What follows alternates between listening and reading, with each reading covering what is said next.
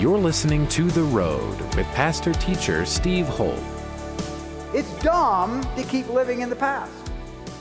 Everybody say it's dumb to keep living in the past. It's smart to live toward the future. That's how God views you. He's going, man, I love you. You're beloved. You're precious in my sight. Yes, I know all things, so I know what's happened in the past. I know what you've done. But quit looking in the rearview mirror and start looking forward by being in Christ. Quit being in you. You got a new vehicle, a new creation. At The Road, our mission is to empower people to change the world. For more information on The Road, visit theroad.org. We hope you are encouraged by today's message from pastor-teacher Steve Holt.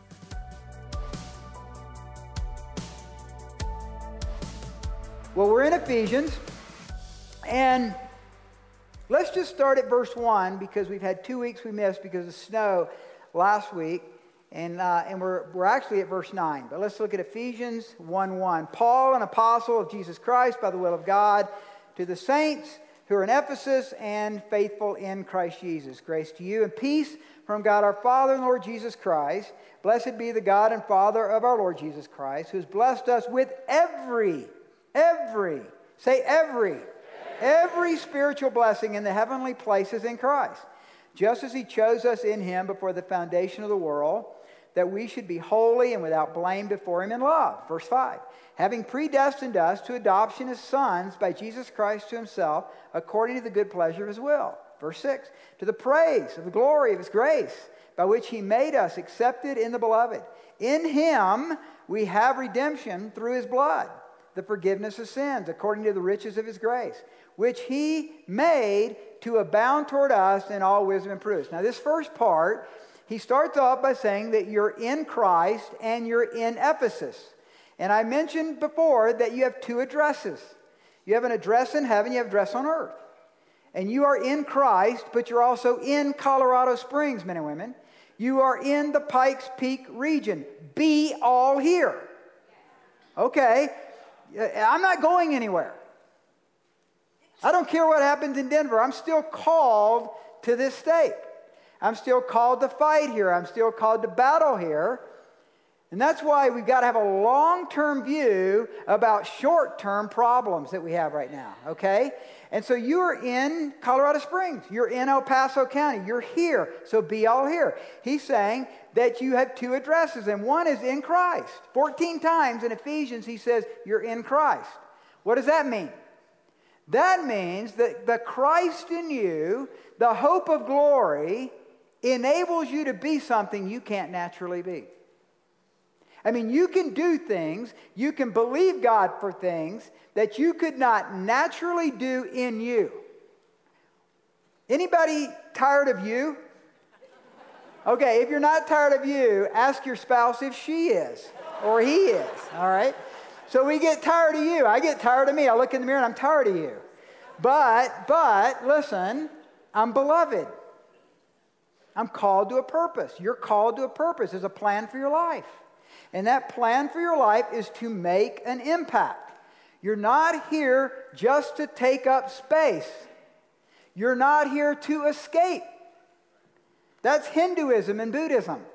Christianity says you're here to take over, to take possession. And I believe God wants us to take possession in Denver.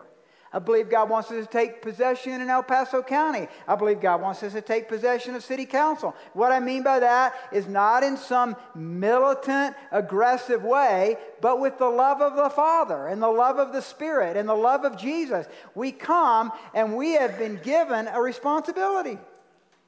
So each one of the letters in the Bible, they're to Galatia, they're to Ephesus, they're to Rome. In other words, the heart of the Father is that wherever you live and wherever God has placed you, that he's put you as the ecclesia. The ecclesia is the church. And he says, I will build my church, and the gates of hell shall not prevail against it. So listen, If God builds a church, which by the way, He's not building all churches. You know how you know that? We know that just with COVID. 30% of churches are going to close down forever because of COVID. Now, how could that happen if Jesus is building His church? It's because Jesus wasn't building those churches.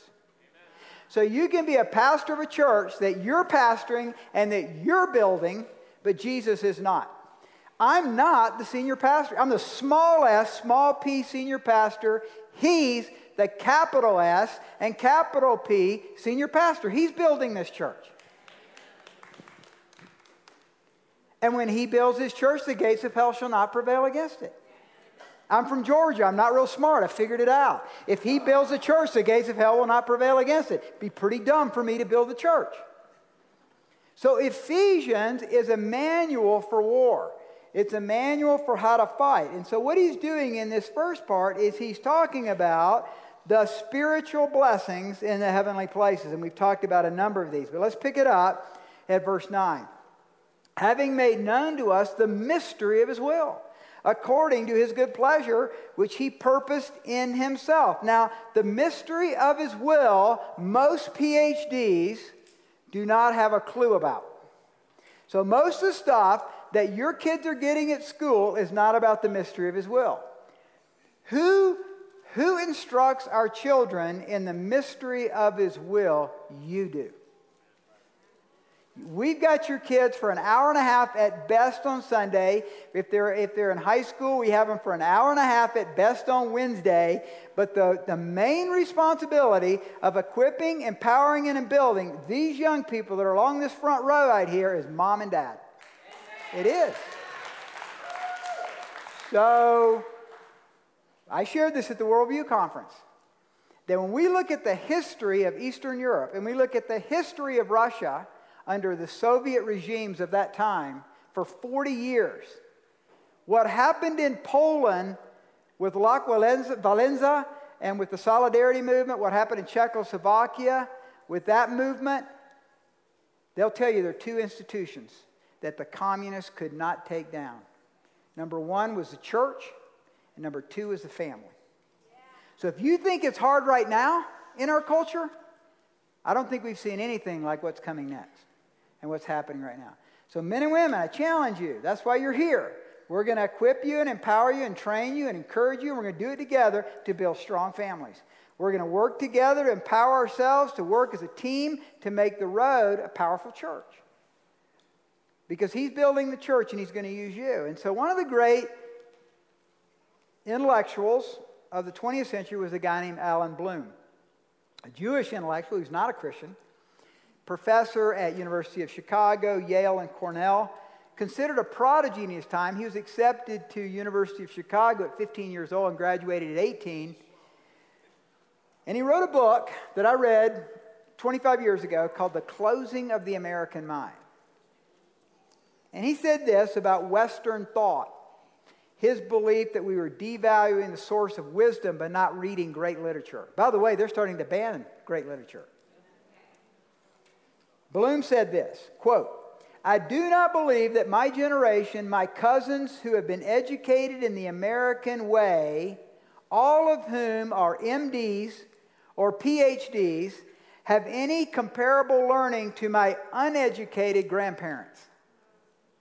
When they talk about heaven and earth, the relations between men and women, parents and children, the human condition, I hear nothing from the MDs and the PhDs but cliches, superficialities, the material of satire.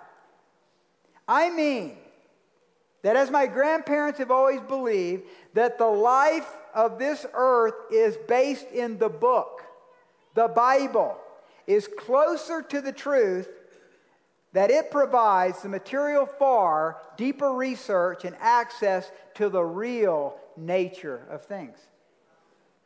Men and women, we have the mystery of His will. Right here. The mystery of His will. We know how it started. We know why we've got problems. And we know how it's going to culminate. So when I was studying this, I thought, if I was on a desert island and I only had, 7 books of the Bible, what would they be? And so I went and asked 2 of my pastor friends, if you had 7 books of the Bible, what would you tell your people to read? And we got, the 3 of us in a little triangle, we only missed by 1 book. We all said the same thing.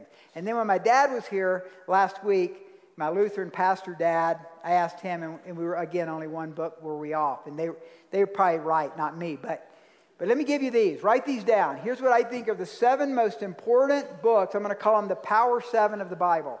Now, all the books of the Bible, 66 books, they're all inerrant. They're all infallible, Old and New Testament. Totally believe that. But if I were to say to you, you could just start with 7 this year. Just start with 7 in 2021. Here's what I would say. Number 1 is Genesis. Read all of Genesis. Genesis is if you wanted a title, it's the foundations of everything. I think that's pretty inclusive. So the foundations of everything are found in Genesis. It's the foundations of humankind. It's the foundations of sin. It's the foundations of covenant. It's the foundations of Israel. Second book, Psalms. Read the book of Psalms. And you know that there's 150 Psalms. And so you can, if you read 5 Psalms a day, that's quite a task because some of them are long. If you did 5 Psalms, you'd read all the Psalms every month. But read the Psalms. The Psalms are about prayer. They're about the love of God. They're about the human condition in relationship with God. And if you were to just take your Bible, as you know, just kind of go like this and just kind of open it in the middle, go boop, ha, Psalms. So it's right in the middle. And it's there. It's the Psalter. It's the worship hymnal of the nation of Israel. Genesis, Psalms. Number 3 would be Matthew in the New Testament. Read Matthew. Matthew is about the king and the kingdom. And as you guys know, our vision at the Road is a kingdom of God revolution in the Rockies. That's what we believe in. That's what we're striving for. In media, in education, in government, in church, in the military. We want to see a kingdom of God revolution. Well, Matthew is how Jesus did it.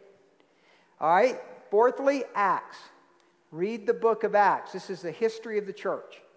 And what God has done in the past, He's going to do again in the future. The next book would be Romans. I would pick Romans. Romans is the theology of the Bible.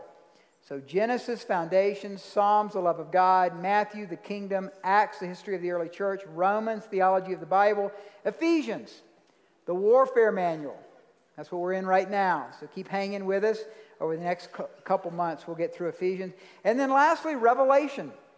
Know the book of Revelation.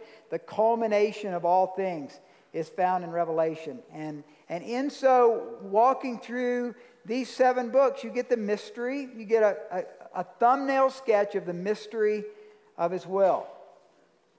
Isn't that exciting? So dive into the book. Dive into the book. Verse 10.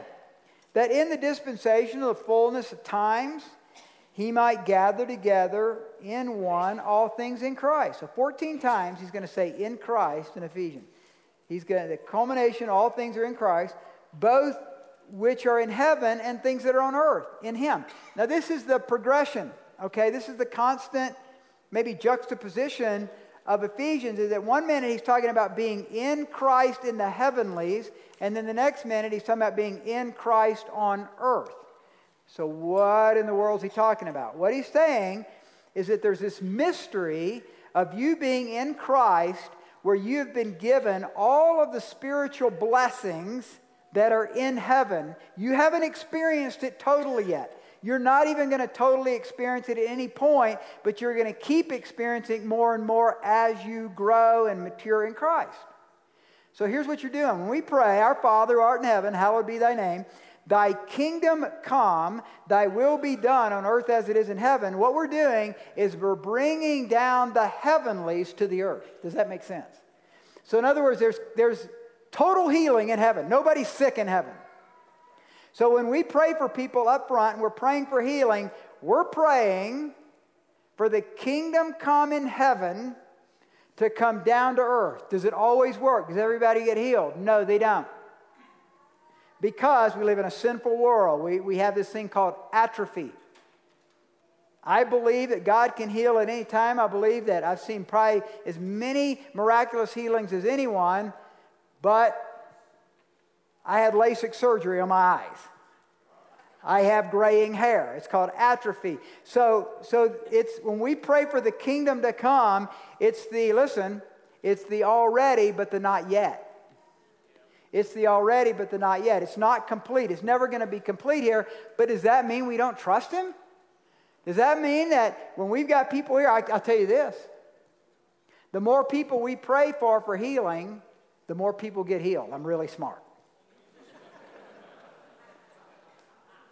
And when people decide I'm going to get out of debt and I'm going to start working toward that, I'm going to battle for that, I'm going to trust God, and when they do, their finances do get better.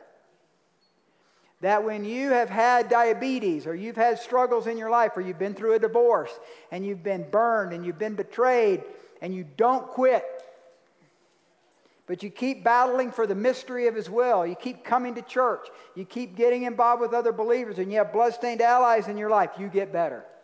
You just get better.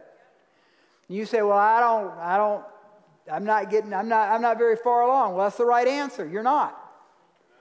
But you're further along than you were. So when people ask, are we living in the last days? I say, well, they're laster than yesterday. All right? All right? Are they the capital L last days? Only God knows. Even the angels in heaven don't know that. So I'm not going to answer that question. But they're my last days. They're my last days. They're your last days. So let's make an impact. So He's saying there's a culmination of all things because, you guys, we have a future-looking God. He doesn't care about your past. I mean, He cares about it in the sense that sometimes you need to go back to the past to get healed up for the future. But as far as how He views you, we've got people in this church that are ex-prostitutes. We have people in this church that have been alcoholics. We have people in this church that have been addicts to something. We have people in church right now that are struggling in all those areas. And God can come and heal, and He can make you a new creation in Christ. And the old has passed away, and the new can come. But it's up to you. Do you want it? It's dumb to keep living in the past. Everybody say it's dumb to keep living in the past. It's smart to live toward the future. That's how God views you. He's going, man, I love you. You're beloved. You're precious in my sight. Yes, I know all things, so I know what's happened in the past. I know what you've done. But quit looking in the rearview mirror and start looking forward by being in Christ. Quit being in you. You got a new vehicle, a new creation. So Colossians 1, for by Him all things were created that are in heaven and on earth, visible and invisible, whether thrones or dominions or principalities or powers. All things were created through Him and for Him. And He is before all things, and in Him all things consist. Verse 20. And by Him to reconcile all things to Himself, by Him, whether things on earth or things in heaven, having made peace through the blood of His cross. That's what Good Friday's about. We're going to come here on Good Friday. It's going to be dark in this room, and there's going to be a light shining on this cross, and we're going to celebrate together the cross because of the blood of Christ. And when you experience that at the deepest level, it's going to make Resurrection Day pop in your heart. It is. And so that's why we do it. Because we're being reconciled in Christ. So in one sense, positionally, we are reconciled in Christ. All our sins are forgiven, past, present, and future. But in another sense, we're experiencing that reconciliation by being in Christ, by the choices we make every day to be surrendered to Him. So you're reaching up into heaven and bringing it down each time we make a godly decision.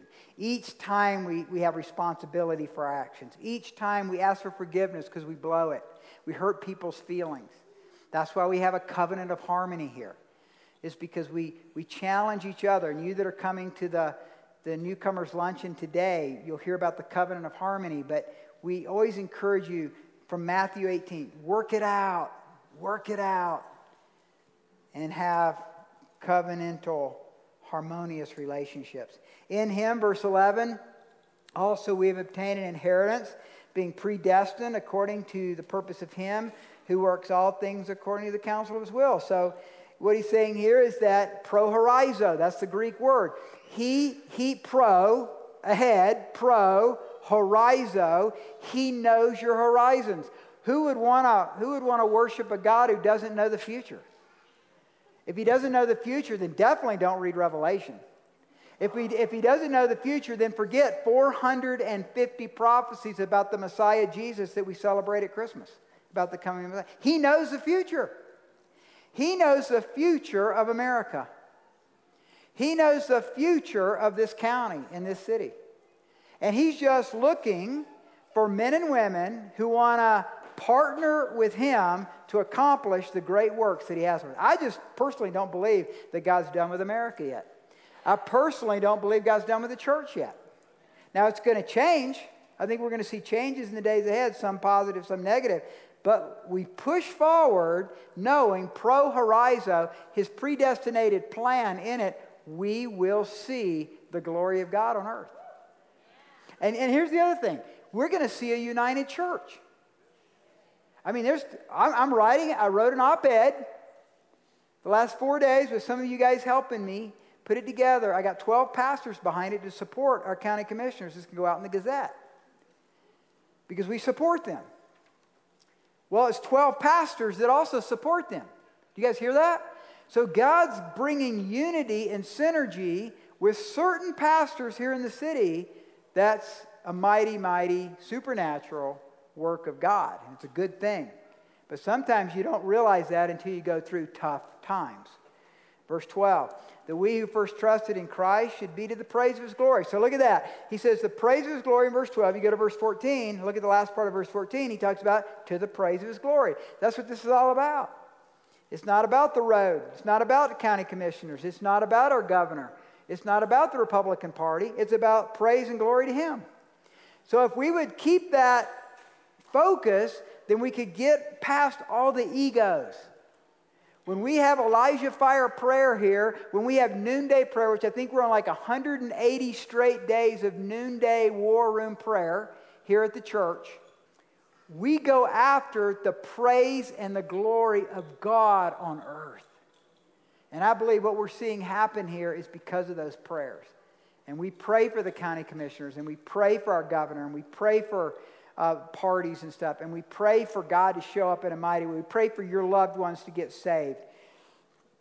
We pray for our educational system. By the way, the school board elections are coming up next. We'll also have that next in our voter guide. Some of you need to run for school board. Hello? Okay, really? I mean, what a great place to make an impact on the school board. That he who first trusted in Christ should be to the praise of his glory. In him, here we go again, you also trusted after you heard the word of truth. So two things there, men and women. You can't trust in something you haven't heard of. So that's why we share our faith. That's why when we go to the restaurant, we try to share our faith. That's why we try to share our faith with our neighbor and with coworker. That's what the whole Worldview Conference was about. The last two messages were all about how to share your faith, how to handle difficult questions that come your way. I wish we can't record. I mean, it was copyright, so you can't listen to it. But next time we have one, you should be a part of that. But they were excellent in how to deal with some of the sort of issues of our time, questions. But we have to hear it, and so the hearing is what Romans 10 is speaking of when Paul writes, how then shall they call on him in whom they have not believed? And how shall they believe in whom they have not heard? And how shall they hear without a preacher? Well, there's hundreds and hundreds of people right now online listening to me speak. That's so insignificant compared to the spheres of influence of each of you by being Christ-like wherever you go. And speaking of Christ, whenever God gives you the chance. It's us at Saltgrass Steakhouse right down here off Jamboree with the speakers on Friday. And we had this precious Hannah who was our second generation Filipino server that Al and I got to pray with. And we prayed in Jesus' name. So in our small way, we were a witness for her. People can't believe if they haven't heard. And then he says they believe. And the word here is, listen, it's pisteuo. Pisteuo. It's not walk the aisle and sign the paper and become a Christian. It's trusting. The word means trust. It means credit. By implication, to give credit, to entrust.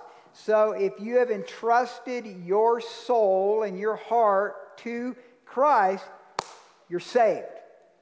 You're a believer. You're a Jesus follower. You say, yeah, but man, when I did it, my life didn't clean up overnight. Of course it didn't.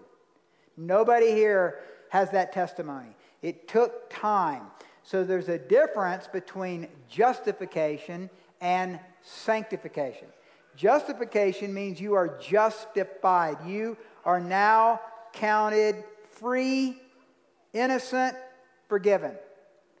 Sanctification means that you're becoming holier as you walk with Christ. The problem in America is we've got a lot of people who think they're justified without being sanctified. And I can tell you, if Jesus Christ is living in you and you have no desire to live a holy life, you're not justified. So justification is just the beginning. It's the marriage ceremony.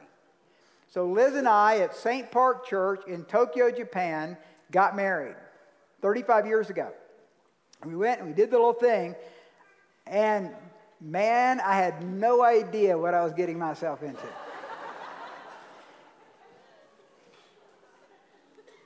The honeymoon was awesome. But then we had to learn to live together, right?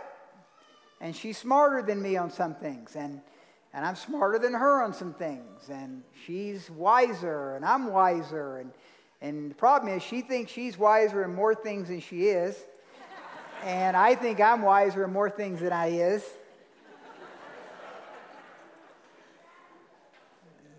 Right? You know what I'm talking about? So that's what it's all about with Christ too. Christ is saying to us in Psalms, he says things about how to pray, and we don't believe him, we don't agree with him, and so we have this little internal battle going on. And when we do, that's called sanctification. It's okay. He can take it. That's why you come to church, is so we grow.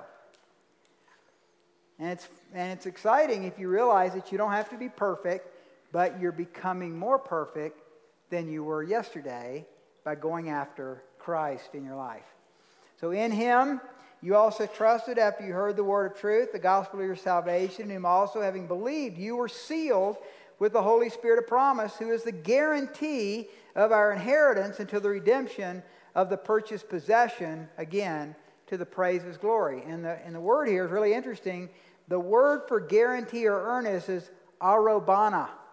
Arobana is actually the same word in the Greek, in current Greece, for an engagement ring. So when you give your heart to Christ, you get a guarantee. It's called the Holy Spirit. The Holy Spirit comes to live within you. And I know there's some traditions in church theology out there that you don't really get the Holy Spirit until you speak in tongues or something like that. I don't agree with that, because this is very clear. When you put your faith in Christ, you get all of the Holy Spirit. You don't get like half of it. You don't get like the arm or the leg. I mean, you get it all. You get all the Holy Spirit. But listen, there's subsequent fillings of the Holy Spirit. There's subsequent encounters of the power of the Holy Spirit that bring all the spiritual gifts and brings parts of spiritual gifts. So keep going for it, right? In other words, if you've got a treasure house of gifts and talents that are available to you, you got to go and knock on that door. You got to go for it because it's available to you, but he's not going to dump it all on us. He asks us to seek him. And that's the reason he says, seek, ask, knock for these things in our life. You've been listening to The Road with pastor-teacher Steve Holt. We hope you have been blessed by today's message. To connect with us further, visit theroad.org. If you are walking through a difficult time, we want to pray for you. Go to theroad.org, click on the Ministries tab, and go to our prayer page to send us your prayer request. Thanks again for tuning in today, and be sure to listen to the next edition of The Road with pastor-teacher Steve Holt.